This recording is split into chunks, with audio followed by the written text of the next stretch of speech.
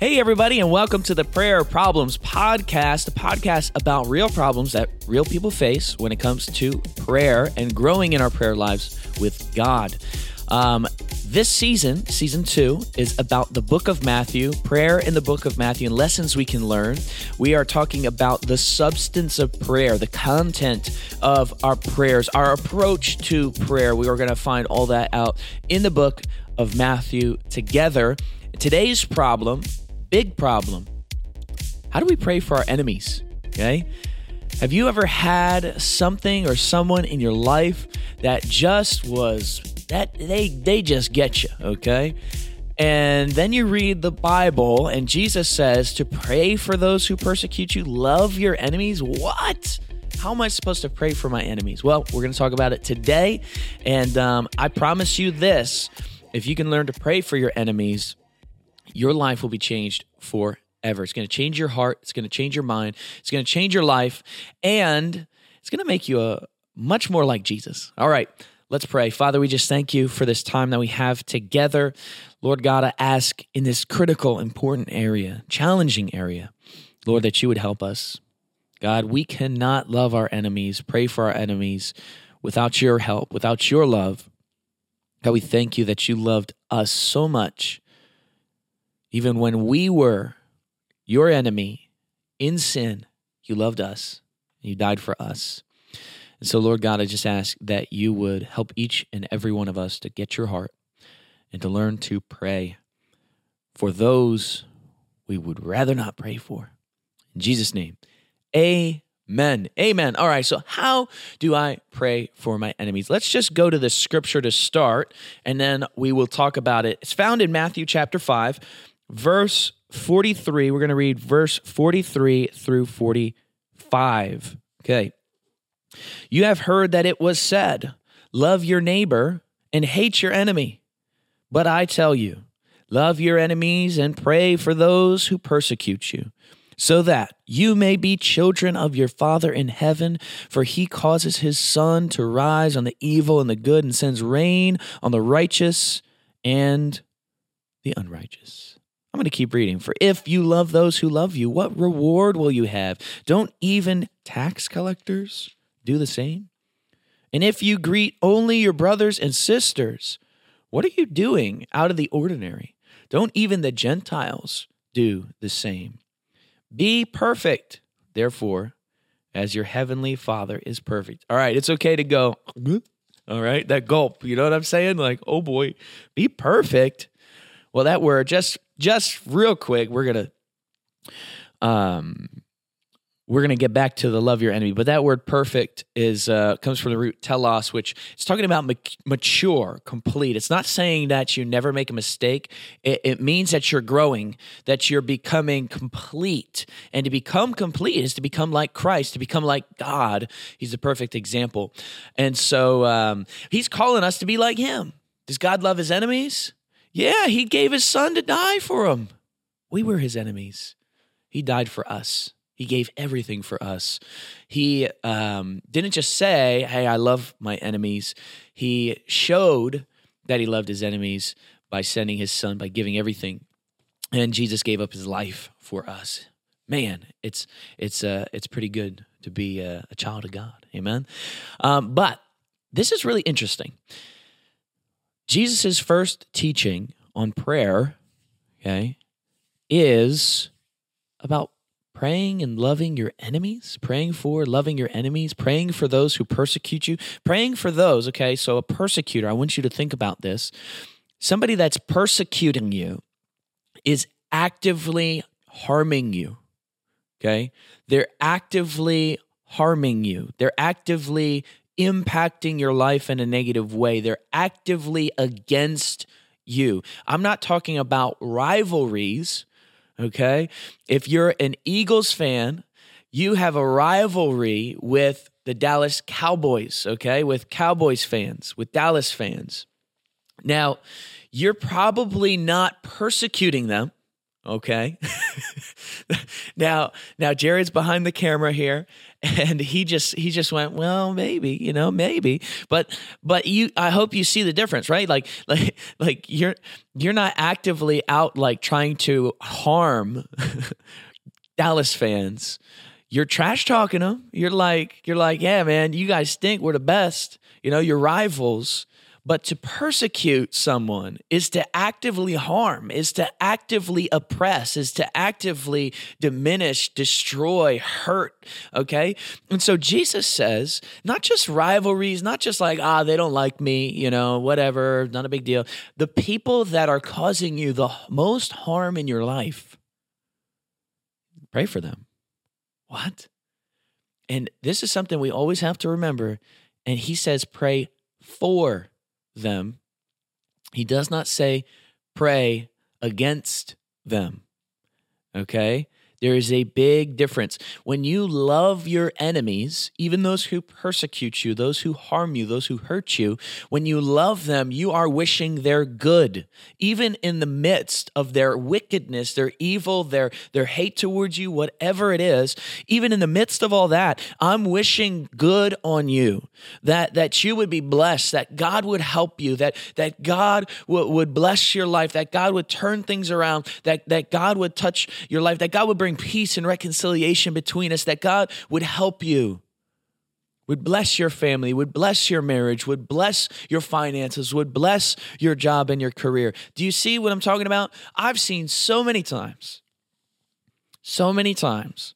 people do not understand this whole pray for thing. I've seen so many times where people just jump to pray against. Okay? Lord, I pray that you would, frustrate them. Just frustrate everybody. Frustrate them. And there are plans and wicked plans and things that need to be, frustrated and taken care of, but that's the plan, not the person. And doesn't Paul say that our struggle is not against flesh and blood, but against powers, principalities of darkness, yada, yada, X, Y, Z. Okay?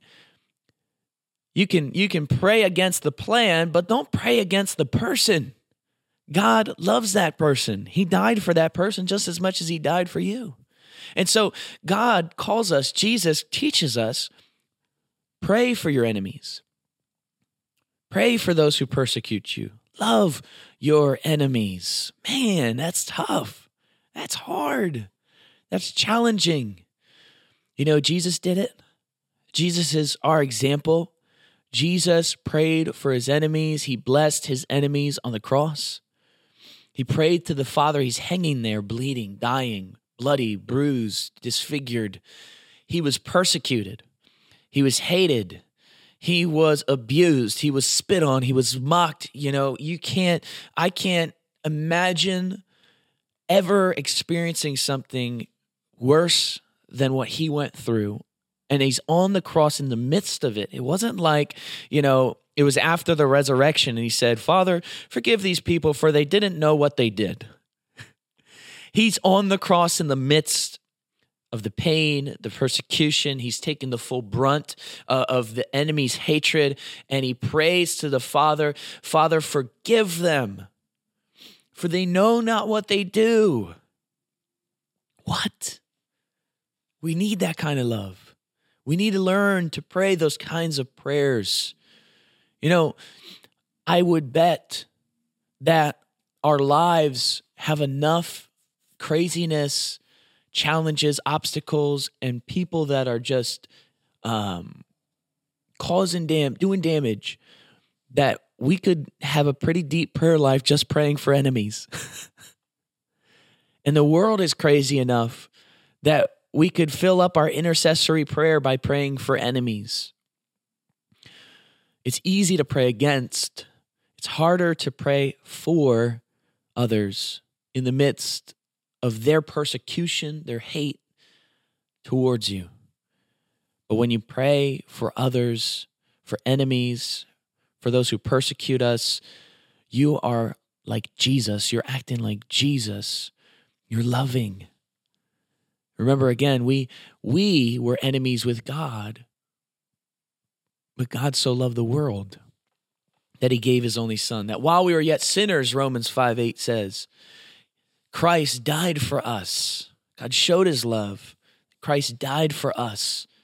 He didn't wait for us to say sorry to begin working on our behalf, to begin helping us, blessing us, praying for us. He didn't wait for us to say sorry. He said, no, I love you, and I'm going to make the first move. I'm going to help you. I'm going to bless you. I'm going to send my son. I'm going to give everything for you. Jesus calls us to do the same through prayer, to pray for those who persecute us, to pray for our enemies, to wish good upon them, to wish good upon them. Who else does that? You know what I mean? Like, sometimes we wonder, like, man, what makes Christianity different? What makes following Jesus so special, so important? Our Messiah, our Lord teaches us, pray for those who persecute you. Pray for the enemies. Don't listen to the media and the hype and all the junk in politics and in the news. There's a lot of nasty, nasty Christians out there that don't understand Jesus at all.